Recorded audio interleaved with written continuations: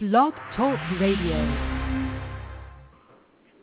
Coming to you since 1997 on KKUP Radio with over 250 guests and still going strong in their 12th year of weekly broadcasting, the International Taz and Paula Show brings to you expansive, engaging, and groundbreaking intensity on radio and now on the Internet airwaves today. Listen live every Thursday or visit Embracing Mother Earth's archives, exclusive articles, ask questions, and receive actual answers from guests anytime at TazandPaulaShow.com. Taz and Paula's special guests are experts coming from all walks of life, energizing our lives with a passion that inspires and teaches us with each of their compelling personal life journeys, with roots from ancient wisdom and bridging it with modern science. We hope today's show touches the wisdom of your heart. And now, Taz and Paula. Well, good afternoon out there, everyone. Today, as usual, we have a great show. We're with co-author Lee McCormick, and with his new book, Spirit Recovery Medicine Bag, a transformational guide for living happy, joyous, and free. This is a great book, and Lee has actually, he was willing to bear it all, to strip away the layers and let us share his journey to addiction-free, spiritually enriched mental and emotional health. His journey is spicy as he awakens to how spirit really works. You are now listening to the Taz and Paula Show, and I'm Paula. And I'm Taz. Boy, oh boy. Tipped with a higher love touch, Lee McCormick opens his arms to all and says, just as I have learned how to behave from my parents and the world around me, I can unlearn those behaviors that no longer serve me. Lee McCormick, your book is magnificent. You speak about not being told what to do, but you were guided to see for yourself what was before you, looking internally. You say it was like finding yourself within a labyrinth. And as our listeners may know, a labyrinth leads back to the center rather than to the outside, as a maze does. It was your centering within that you had been missing. Does that sound familiar or what? So often we are taken off our center within, not realizing what has taken place. And there is a lostness that we feel. Paula, you've been really investigating his journey. Tell us more. Well, Spirit, we've had Lee actually with us about almost a year ago. I think it was October. Yeah. And he actually had just finished we were actually interviewing him about his movie, and what was really funny when we were interviewing him, Taz, you asked him, do you have a new book on the horizon? And he said at that point, yes, we're just finishing up the book that we're interviewing him about today. So, Lee, we have so much to talk to you about. I mean, you are traveling, writing books, creating workshops, and I mean, I don't know how you have enough time in the day to do everything you're doing. So welcome. Well, it's good to be back. It's kind of funny. It's those two projects, Dreaming Heaven and the Spirit Recovery Medicine Bag book, they really, it's looked like I'm this super productive person, but the truth is Dreaming Heaven was like a 5-year arc, from beginning until it was released finally, the film and the book. And then this Medicine Bag book, Mary and I, started working on it. And like most creative projects, you begin something and you're all fired up and you're excited and it's fresh and it's new, and you work on it for a year or two, and then by the time the thing comes out, you're kind of over it. You're ready to go on to something new. And that's what happened. And then Mary and I got together and started working on the idea for the Spirit Recovery Medicine Bag book, and it just all lined up. So it's kind of funny. Now, how did it feel while you were writing this to look back at your life? I mean, you revealed everything, at the first half of the book about your life. How did that feel writing that? Again, it's a thread. It really is a thread. And years, 8 or 9 years ago, and I acknowledged this in the book, about 10 years ago now, or 11 years ago now, I made my first journey to Teotihuacan, Mexico, and I was connected to teachers that worked under Miguel Ruiz. And one of the assignments that I was given when I was in the Toltec tribe, one of the early on assignments was to write your story. And the assignment was just begin anywhere you want to begin, but bring up and call up and write down literally every aspect of your life that you can remember from the earliest memory up to the present moment. And it's a practice. It's an aspect of the shamanic work, of just working with yourself as a whole being. The term shamanism a lot of people have all kind of ideas about it. It's just addressing ourselves energetically, and that's the nature of the stories we tell and the identities that we have cast ourselves in. So I literally wrote the rough draft of what became this book 8-9 years ago. And it was interesting when I was writing it, because the books had been edited and re-edited and all that stuff. There were some things in me writing that book that I literally would be writing about something and the emotion would just nail me, because there was still a lot of attachment and a lot of energy and, a lot of stuff. And it was really interesting, and it supported what I was being taught at that time and the work that I was doing, that, we carry all of that old emotional energy, we carry it around with us until we find a way to let it go. And it's not that it's bad. And it is an energetic that impacts and affects our present moment perception and how we feel. And it definitely impacts our present moment reality and how we, the choices that we make and all. So it was really profound. It was very interesting. And then when Mary and I were working on the Spirit Recovery, on the Medicine Bag book, this is what became the second half of the she said to me, because I've been a one-liner. I was good at writing copy. I was in the advertising business for a while, and I used to always end up writing copy for stuff because I was just good at coming up with one-liners. And Mary said, it would be really cool if you came up with some quotes to support these different chapters, the different practices that are in the separate chapters, the second half of the book.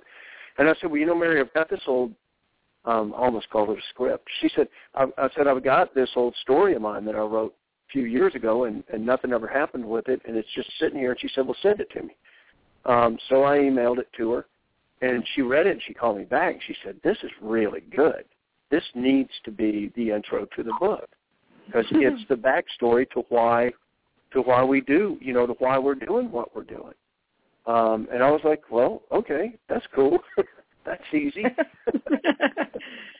So, the thing is that my word of wisdom to everyone out there is, if you're a writer, don't ever throw anything away. Keep it, because you never know, the reality and time and life. It's not always on the same time frame that our mind is. So you may be writing something today that in 15 years fits perfectly into something else you're doing. So the lollipops are really still good and tasty. Yeah. But well, now it sounds like the next project, I'm actually going to have to sit there and write it all from scratch. But I do have a new idea, so there you go. Oh, great. You'll have to share that with us. Yeah. So it sounds to me. Yeah, sure. Well, it's you guys know there's a thread from Dreaming Heaven, the journeys to Teotihuacan in the film about the journey to Mexico, and then the Medicine Bag book. There is a thread to that. Well, there's a thread that just has kept coming up with me over and over again, and it's the relationship between the legacy that we inherit when we're born into the world and the nature of what we truly are, which is an aspect of the light. And I just the words legacy, the legacy, and the light have just kept flying around my mind.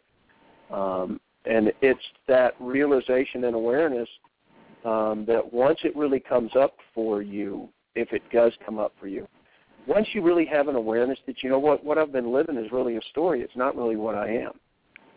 And that my beliefs are really an inherited belief structure, they're not really original. And, what am I really?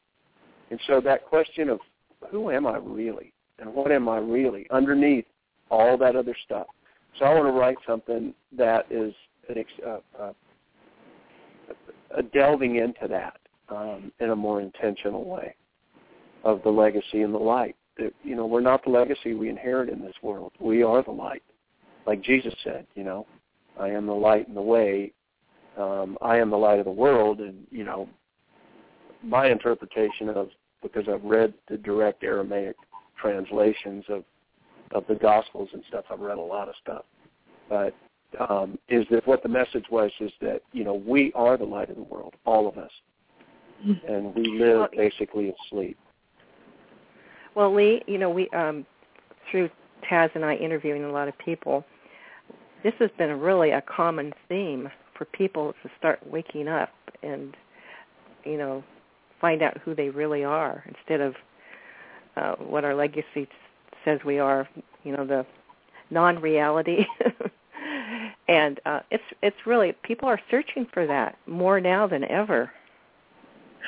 Paula, yeah. You know what? It's also like, we get stuck in the everyday do's, and we forget how to make our heart tick and get excited and to keep that flowing like from the river. You know what I mean? We forget to get in the river during the day to be able to have that energized feeling. So, Lee, this is, we see this in your book, how you speak about the shaman ways. That's just kind of a word, and yet, how you described it was so beautiful, coming in, that it's really living from your heart and from what really makes you happy. We really, it's really the nature of relationship. Is the way I've come to realize it for myself. Is that everything that I do in my life, I can look at it, and it really is a relationship. The work that I do, each of the things I do, I have a relationship with that. I have a relationship with my wife. I have a relationship with my children. I have a relationship with the wind and with the cattle and with the horses. Because I live on a ranch, and that's when I get off the phone with you guys, I'm going to be out sorting some mares and some foals, and I have a relation. Everything in my life is literally a relationship. And once it really got through to me that I am 100% responsible for every relationship that exists in my life, and that the integrity of each relationship is determined by the presence that I bring to it. And the quality of that relationship is determined, by how I respond and by what I give and by the level of integrity that I hold on my side of that relationship. And shamanism, or, the shaman's world is, for me, it's literally as simple as is continuing to live a relationship with the mystery aspect of creation and with what I call the big R reality, which the big R reality is the world that Creator made. It's the world that God created, if you want to use that language, right? Yeah. And what we humans have done is we have dreamed we have created, or I call it dream, we have created such a compelling frame of culture and day-to-day tasks and routines and roles and identities and stories about who we are and what we are. And that stuff, that whole legacy, you inherit the moment you're born into this world. You begin to be downloaded with the legacy of your people, of your culture, of the religions, of the whole matrix-like reality that you were born into as a human. And that reality is completely dependent upon our involvement and our feeding it for it to exist. The true reality, the natural world reality, exists with or without the humans on this planet, period. And so my experiences have led me to realize it's all alive. The wind, the rain, all the things that the Native American people and the Q'ero people in Peru and the Toltecs in Mexico and the ancient Egyptians and the African people, all the things that the Earth tribe people, whatever area they may have come from, all the things that they knew and all the relationships that they lived with the consciousness of creation,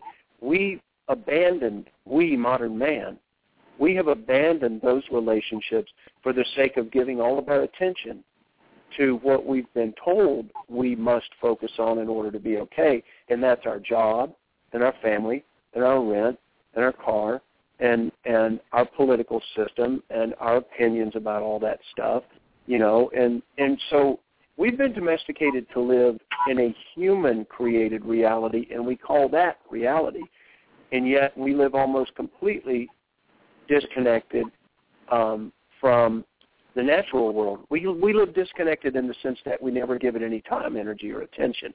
We're not disconnected from it in any way because we only exist as an aspect of it, as an aspect of the natural world. So what happens if we turn around and we begin to rebalance the nature of our reality and we begin to give attention and awareness and love and gratitude and begin to sit with aspects of the natural world again and develop those relationships again? It brings us back into our center, and it brings us back into a balance. And all of a sudden, life just gets simpler. It's unfortunate that again, the modern man mindset, we seem to get this bizarre gratification out of the more complicated we can make our issues, the more important they seem. And I'm like, this is just jackass, y'all. We just keep complicating everything for the sake of some weird gratification we get out of how complicated it is. Because the solutions are never complicated. Very, very, very, very rarely is a true solution to the messes that we all deal with.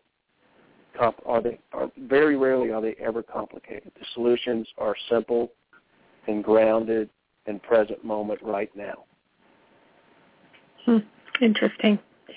I was even thinking, oh my gosh, you know what? I can just go out and look at my flowers and talk to my flowers each morning and have a relationship with my flowers. Yeah. Yeah. Well, why not? What if you think about it? My gosh, we have all these crazy relationships with things like, a latte at Starbucks. It's or checking our emails. Well, yeah, or our cell phone, or it's a frequency thing, in that you develop relationships with what you give your attention to. That's a basic caveat, and I believe in the way we humans work.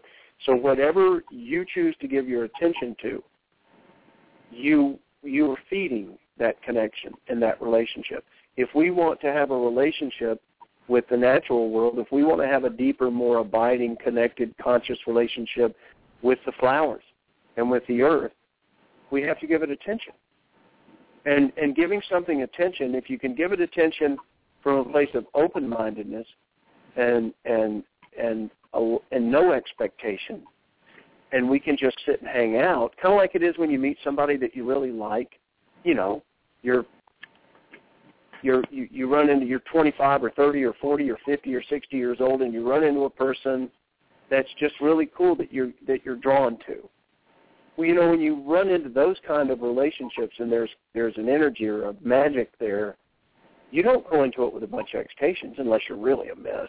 You go into it kind of like, wow, this is cool, this is fun, this is interesting. So you're really present, and you're engaged, and you're waiting to see what comes next. If we go into these new relationships like that, then we can actually be in relationship with what it is we're focusing on.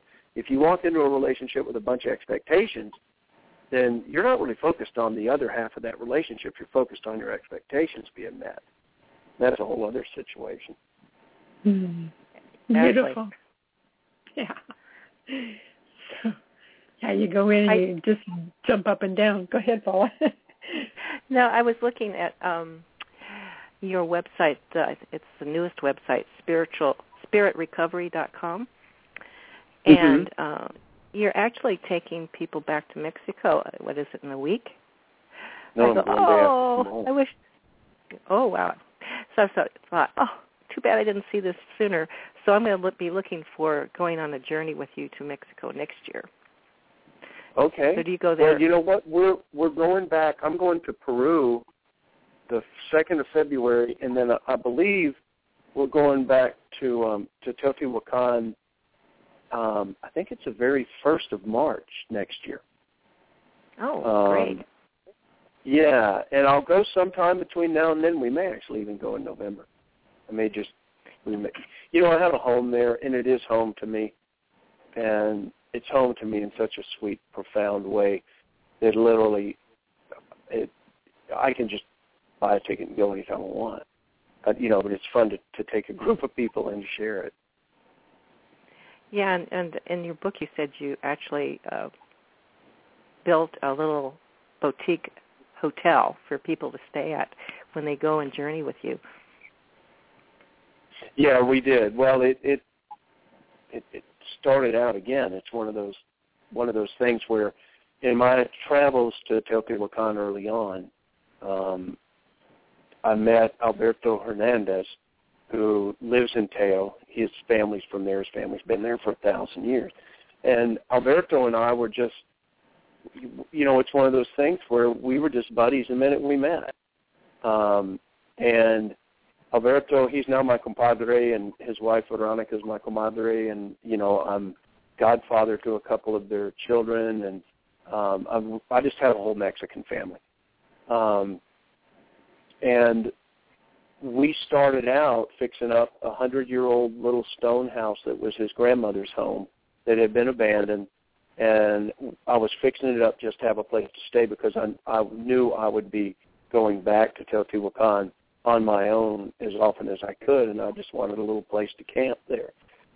And one thing led to another, and we just kept going. And then, you know, after I worked with my teachers for 4 or 5 years, I started co-leading journeys myself, and we just, you know, every month or two, when I had extra money, I'd wire it home to Mexico like a good Mexican does when they're in the United States.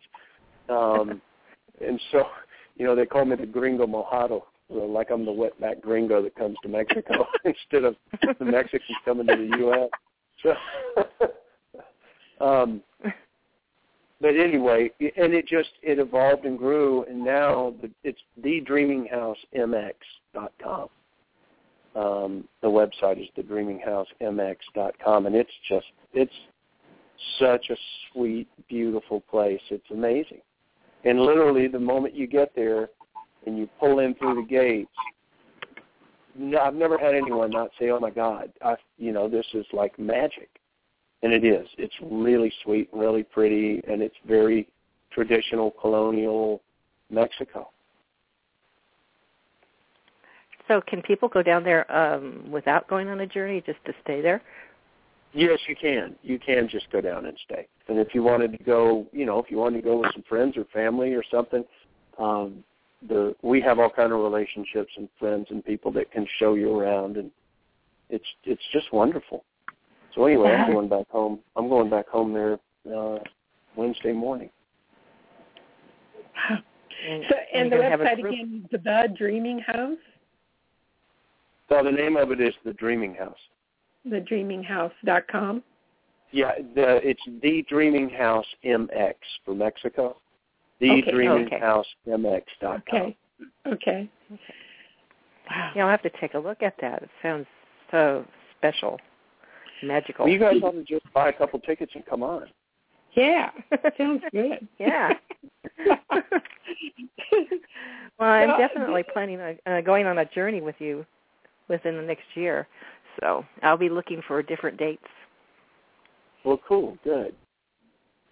So that people know we're speaking with Lee McCormick, and we keep forgetting. We get so involved in our story with our guests that we forget to tell people who you are. So we don't want to do that. And you have another website also. It's called DreamingHeaven.com, and people can check that out. Yeah, absolutely. Well, Dreaming Heaven, of course, is the film. It's a documentary of 18 people over a 5-day journey to Teotihuacan, what we've just been talking about. And there's a book and a soundtrack and a series of meditations. It's an entire journey in itself. And that book's available. Dreaming Heaven is available on Amazon and at bookstores. And, of course, our Spirit Recovery Medicine Bag book, which prompted this telephone call, is also available at bookstores and on Amazon. So, when I got into recovery 17 years ago, I had a realization. I was very fortunate that I had an experience, I guess, in treatment out in Arizona in the desert, that something woke up in me, and I just had this compelling awareness that I was really missing a connection to something. And I wasn't sure what it was, but I could not settle for the official story of what I needed to do to be okay in recovery. I had to find and connect with what that was missing. In the structure of recovery, the going to meetings and, getting a sponsor and going to a therapist and doing work on yourself, I was okay with all of that. That was the tools to help me deal with the issues of the moment, and those issues were serious. And I knew there was a lot more to the story. As they say in the 12-step rooms, and more will be revealed. Well, I knew there was more to be revealed, and I didn't have a clue what it was. So it was, in hindsight, it was my introduction to the truth of what blind faith really is, in one sense, which is the realization that, that life has something more for you. And just because we don't know what it is and we can't figure it out in our reasoning mind, has nothing to do with the fact that it's there and it's available, and I think that's where the growth comes in, that we have to grow our way into waking up to those things that we long for and that we know in our heart and soul we're missing. And life will bring it to you. I've realized that. Life will bring it to us. We just have to keep showing up and keep letting go and keep showing up and, keep doing the work and just keep that faith, even though you don't even know what it is your faith is in, really. You don't know what it is you're looking for. You'll know when it shows up. Well, when you're out in the wilderness like that, it's the quietness that surrounds you is much different than in city life. The introspection, the fresh air, it all helps you be able to feel in a different way. So yeah, it does. It does. Well, it helps us to have a sense of how we really feel inside. Mm-hmm. Cities are great. I mean, I love Manhattan and I love LA, and I live on a ranch a little over an hour from Nashville, and I don't really call Nashville a city. It's a big town. But I love cities, and the frequency of a city, all that energy,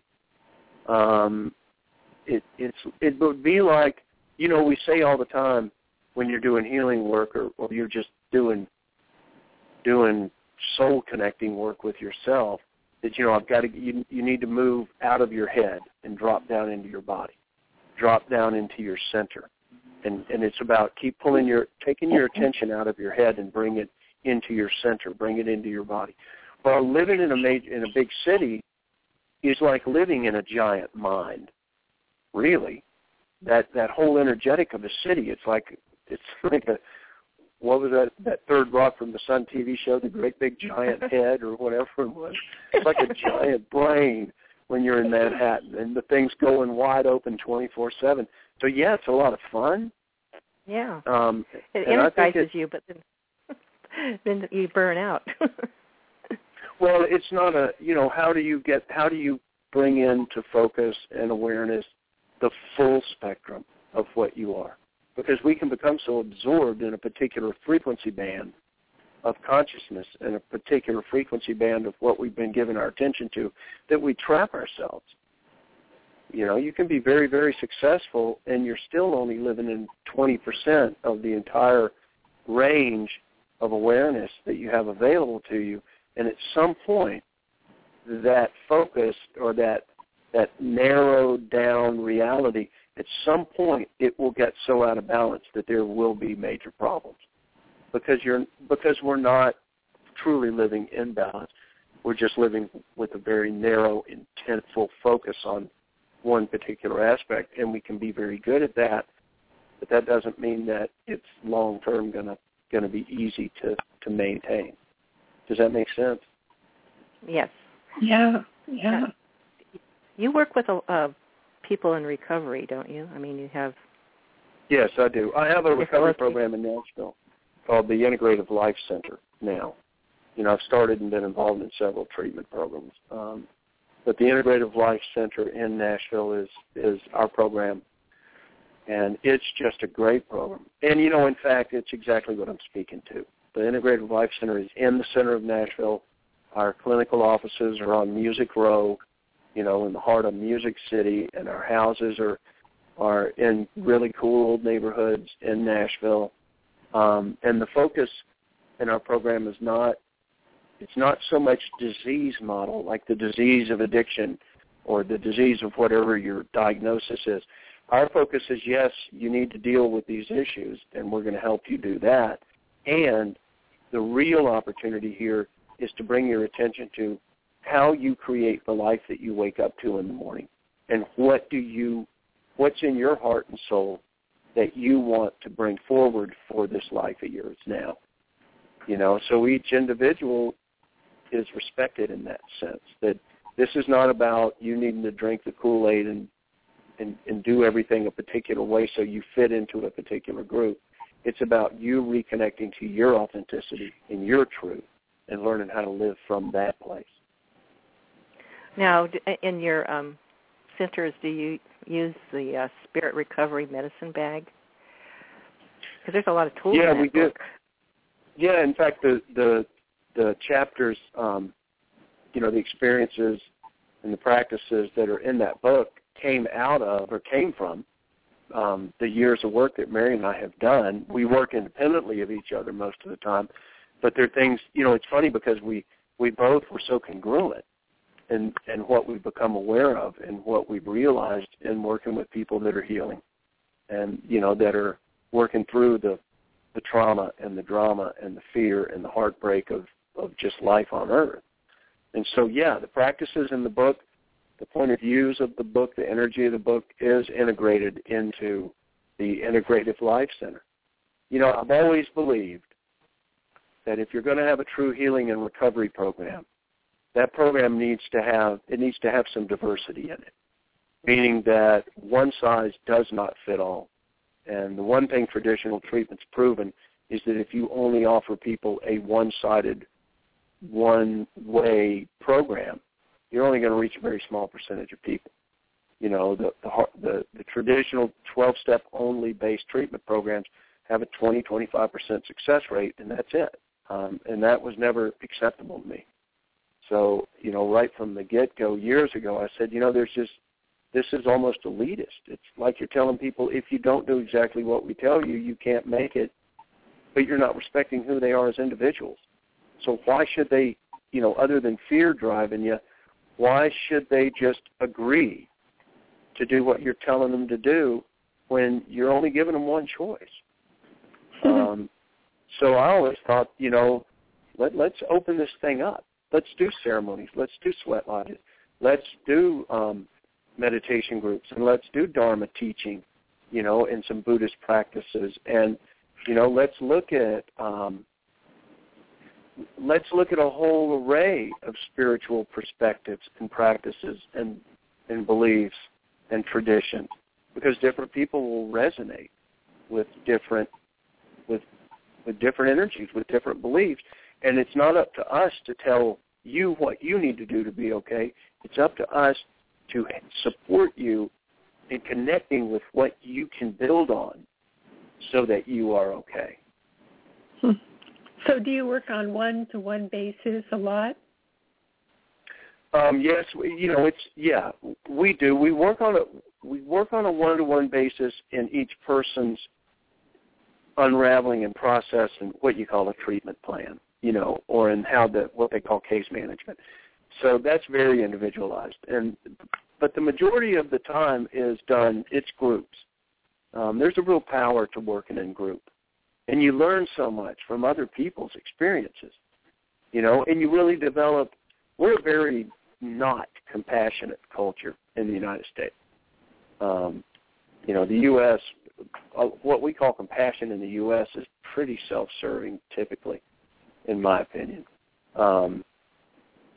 So to develop, to really reconnect to that compassion about the reality of what we all share and have lived through, that's what changed my life in my treatment experience more than anything else, was coming face-to-face with the reality of what other people had lived with in their lives, that were in that treatment program with me. I had no idea. I had no idea the level of trauma and abuse and just the stuff that goes on behind closed doors in perfectly good-looking all-American families, the nightmares that are going on and that are being passed forward from generation to generation because they've never been dealt with. I know that somebody has to break the link in the generations. Yeah. I know you said about your book that you give people tools, but they don't have to use them all. That's exactly what you're saying. So you have this book of tools, and people can choose from which tools feels good to them and is, talk to their heart. Yeah. Well, it's so interesting. It's really hard to explain what working with people in that reality is like if they, you don't have a point of reference for what it's really like unless you've been there.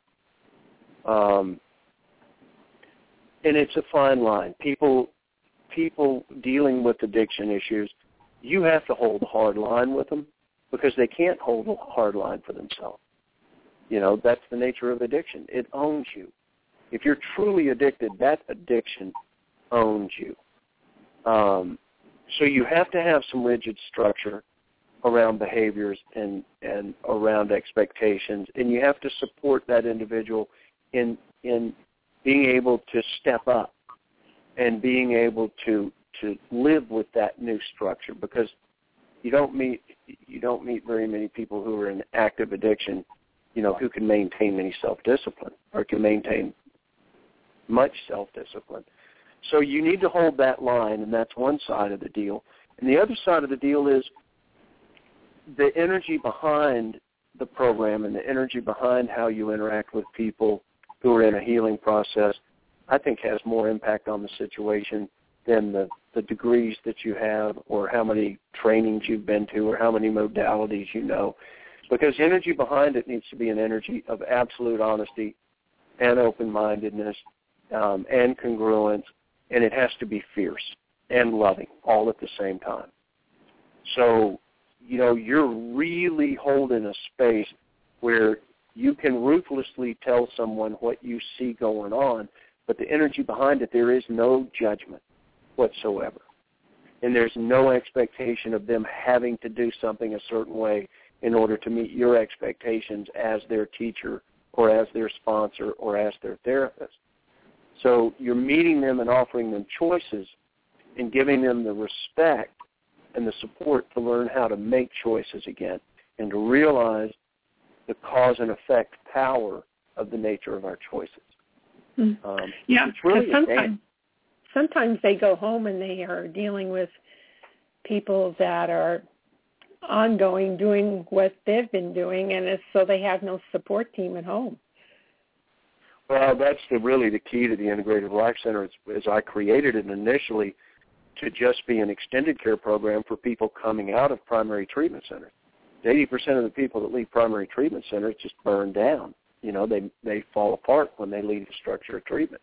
They do great in treatment, and they leave, and like you just said, there's, they've shifted, they've opened up, they've become aware of a lot of aspects of their life. They've made a commitment to stop medicating or stop using drugs and alcohol or whatever it is, but they're going back into a world that's exactly the same. Yeah. And when you've lived an energetic pattern and you've developed a way of being in the world, and then you check out for 2 or 3 months, but you've got years of imprinted energetic pattern going on there, to expect them to go back into that reality and be able to be okay in it, it's naive and it's stupid and it's ridiculous, in my opinion. I mean, we've proved that doesn't work. We've been proving it for 30 years that doesn't work. So why are we not creating a congruent thread for people? And rather than saying, you can go to an inpatient treatment program for 30 days or 60 days or 90 days, and you come home and you go to 12-step meetings and you can see your therapist and you'll be fine, we've proven that doesn't work. It works for 25 or 30% of the people, and those people are ready to change anyway. Then you've got about another 40 or 50% of the people that are really on the fence.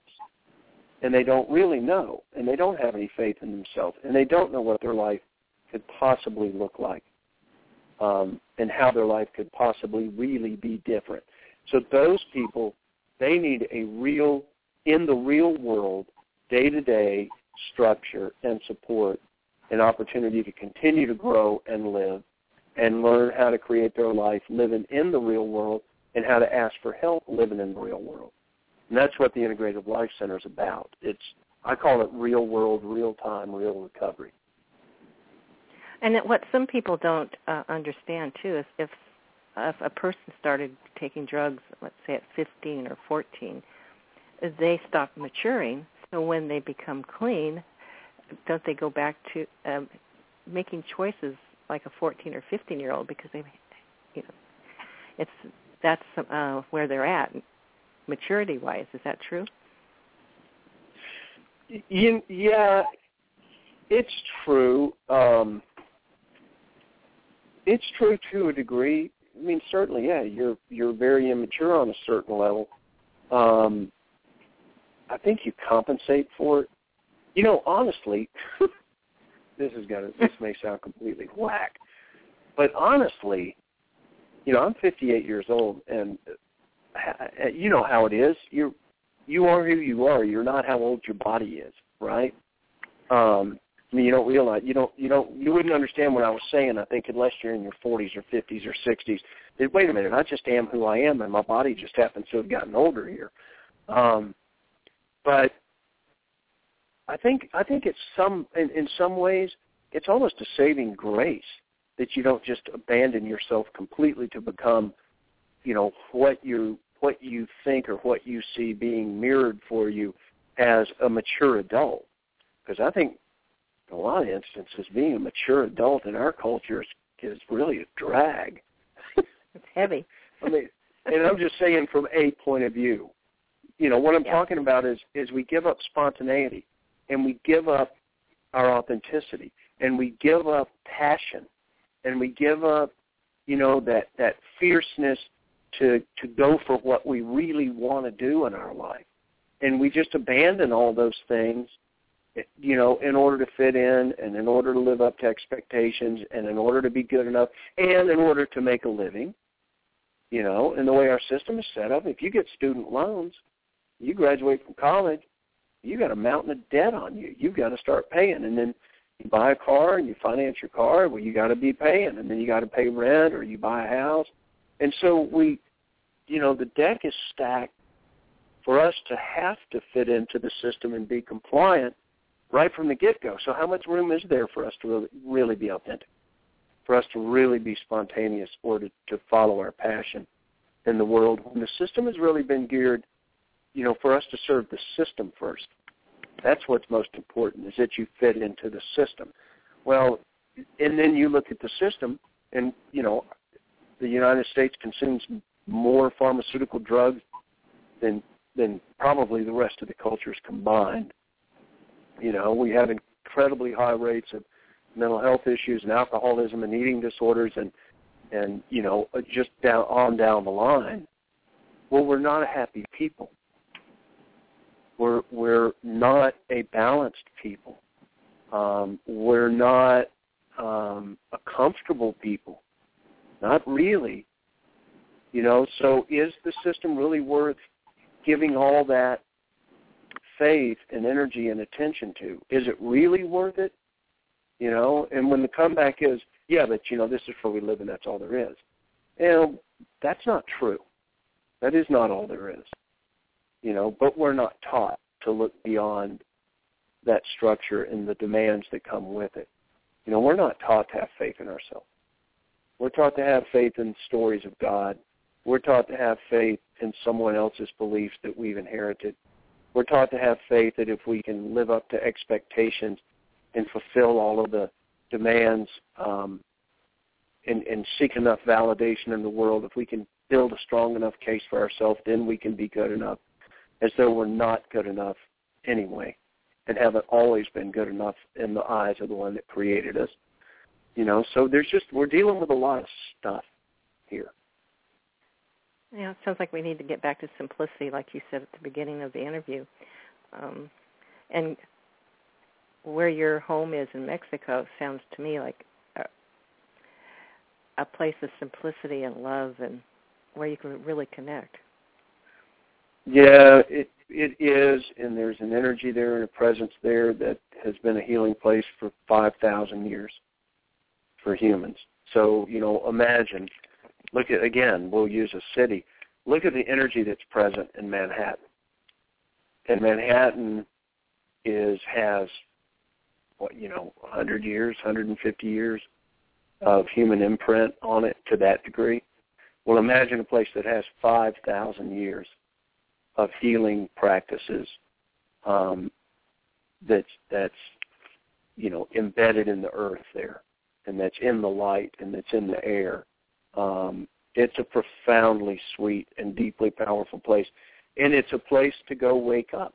It serves us in helping us realize aspects of ourself that we've lost connection to, and that's the profound gift of Teotihuacan. It helps us realize they'll have such amazing experiences. People that have never had what you might call a spiritual experience before will have profound experiences, and they'll never again as adults say, well, that's just not real. It's like, no, that stuff is real, and do you want to pursue it or not? Because that's your business. That's your call.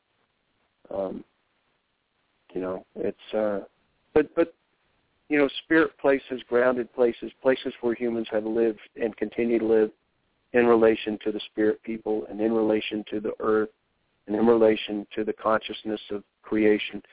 Those places exist all over, and it's available to us anywhere. It's available to you right now, wherever you're sitting. And, as I said before, it's about developing that relationship. If you meet a person and you want to have a relationship with that person, you have to give that person time and focus and attention and energy, or there's no real relationship. You just met them, said hi, that's cool, and you say goodbye. So if we want a relationship with the greater aspects of ourself, of our spirit, of the natural world, of the consciousness of creation that we are a part of, if we want a deeper relationship with that, we need to find the way to give it attention and time and make it a priority. Well, the location, it builds. I mean, with each ceremony and more people that do ceremonies, and doesn't it just keep building? Because if you go back 5,000 years, that's a lot of time of people coming in and building energy. Well, I'm getting pretty esoteric with you here, but what I've witnessed and what I realize about Teotihuacan is this world and life is very multidimensional. We've been taught to only call real what we can see and taste and smell. It's kind of like, if it's present here in the three-dimensional world and I can touch it or feel it or eat it or smell it or sense it in that regard, then I'll call it real. But are angels real? I don't know. I want to believe in them. Yeah, I believe they're real. But have you ever met one? Have you had an encounter with one? Have you had an encounter with spirit people? Have you called the wind and it came? We don't live that kind of relationship ongoing. Some people do because it's an innate aspect of what we are. It's available to all of us. And again, culturally, it's more or less been programmed out of us. We don't give it time and attention. In a place like Teotihuacan, those relationships are alive. And people have been living in relationship to the spirit people, to the angels, to what we call the gods. They're just beings. They're just beings. And it's a multidimensional universe, and there are beings throughout all the frequencies of creation. There are far more frequencies than we're ever going to understand. I don't think humans have figured out squat, by the way. We really want to think we got something figured out here, and I don't think we know anything. But, we want to believe that we can do all these amazing, profound things, and we haven't even come up with a way to produce energy for ourselves that's not destructive. I mean, we have some ways now, solar and different things, but we're still largely dependent upon fossil fuels and oil is just an insanely destructive practice. So it's kind of like, and you say in the recovery world, first things first, we humans need to bring our attention back to the simple foundations of what sustains us and clean our act up, I think. And that's first things first. But Teo holds, and there is in that place a profound presence of the masters and of the angels. And all of those beings, whether it's the Christ or the Buddha or Quetzalcoatl or the Mother, whether it's the Mother as Mary or the Mother as Kuan Yin or the Mother as Tonantzin, those presences are all completely available to us there because of the frequency that has been and the relationships that have been carried on there for thousands of years. Yeah. Juicy. Those are juicy thoughts and relationships that are incredible, When people go into journeys, or when you go into the journeys, do you go into different dimensions? Well, I think we're in different dimensions all the time, to be honest with you. Yeah. Again, it's like our attention, we hold our attention so locked down on being right here in this three-dimensional frame. But yeah, people have, that's what I meant by the experiences. And I'm talking about people who come on the journeys, of course, because they're interested. They're called to it. They're interested, but they're not New Age, cosmic characters. They're accountants or they're nurses or, they work everyday lives.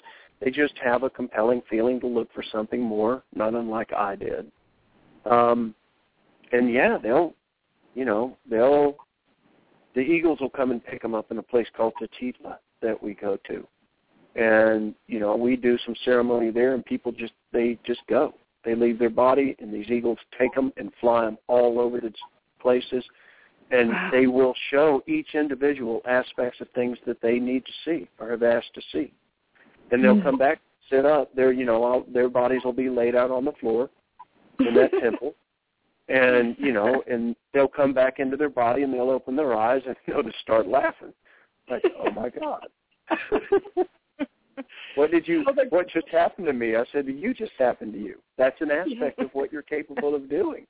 Yeah, the cores of 3D were disconnected. You just took a trip.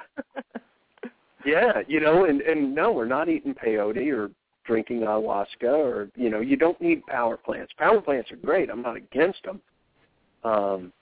They have great applications in particular instances, but the truth is it's not necessary.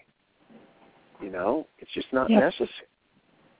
Every one of us is a little cosmic character. And, the people that go, oh, that's bullshit, blah, blah. I'm like, well, you are. You're a cosmic character, but you're in such absolute denial, and you're so determined to be right that you're willing to continue to make yourself miserable and keep your world small in order for you to be right. And that's your choice. That's your right. Have at it. I'm not hanging out there. Lee, we've got a couple of minutes. You want to kind of give us any last message you want to give us, and we'll go from there. And heavens, you know what? The door is open for you to come back and share your next venture with us. And, we look forward to venturing with you. You have to bring your next book with it to our show. Oh, absolutely, I will.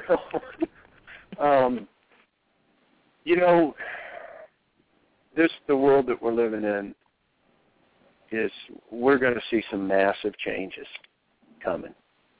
And it's just so important these days. It's so important that we each find a connection back to the truth of what we really are, and that we reconnect in our relationship to the spirit and to light, and come back to believing and realizing and owning the fact that each one of us is absolutely good enough, and we have always been good enough. And we have believed everything else about ourselves except that we're good enough. And we've lived that experience. But that's what that was. It was an experience. It was not the truth. We are all good enough. And if we can reclaim faith in ourselves, however that looks for you, if you can reclaim faith in yourself and come to be in peace with yourself, then whatever goes on in the world around you, you will have a connection to who you really are as you move into creating a new life or as you move into challenges and issues. And there's a presence. When we reclaim faith in ourselves, the one that created us is very present with us, because the one that created us, we're an aspect of the one that created us. When we abandon ourselves, we abandon the one that created us. And when we reclaim faith in ourselves, we're really reclaiming faith in the one that created us. Very nice. Yeah. And we want to let everybody know that we've been talking to Lee McCormick, and he has several websites, but spiritrecovery.com is one website, and dreamingheaven.net. dreamingheaven.net. So, and everybody should go ahead. I was going to say, don't forget the dreaminghousemx.com. It's really incredible there. It looks like an awesome Teotihuacan experience, I'm telling you. So, Lee, we've enjoyed our journey with you this morning, for sure. Oh, well, thank you so much. And, you guys just come with me. Check the website and let me know when you want to come, and I'll take care of you. Okay. Oh, great. And we want to let everybody know to be sure to pick up the newest book, Spirit Recovery Medicine Bag. Yeah, Spirit Recovery Medicine Bag. And I'm also on Facebook under Lee Richard McCormick, and Spirit Recovery is also on Facebook, and so is Dreaming Heaven. Oh, good. So thank you so much for being with us the day before you leave. You bet. Right. Have a great day. Okay, thank you. Bye-bye. Bye-bye.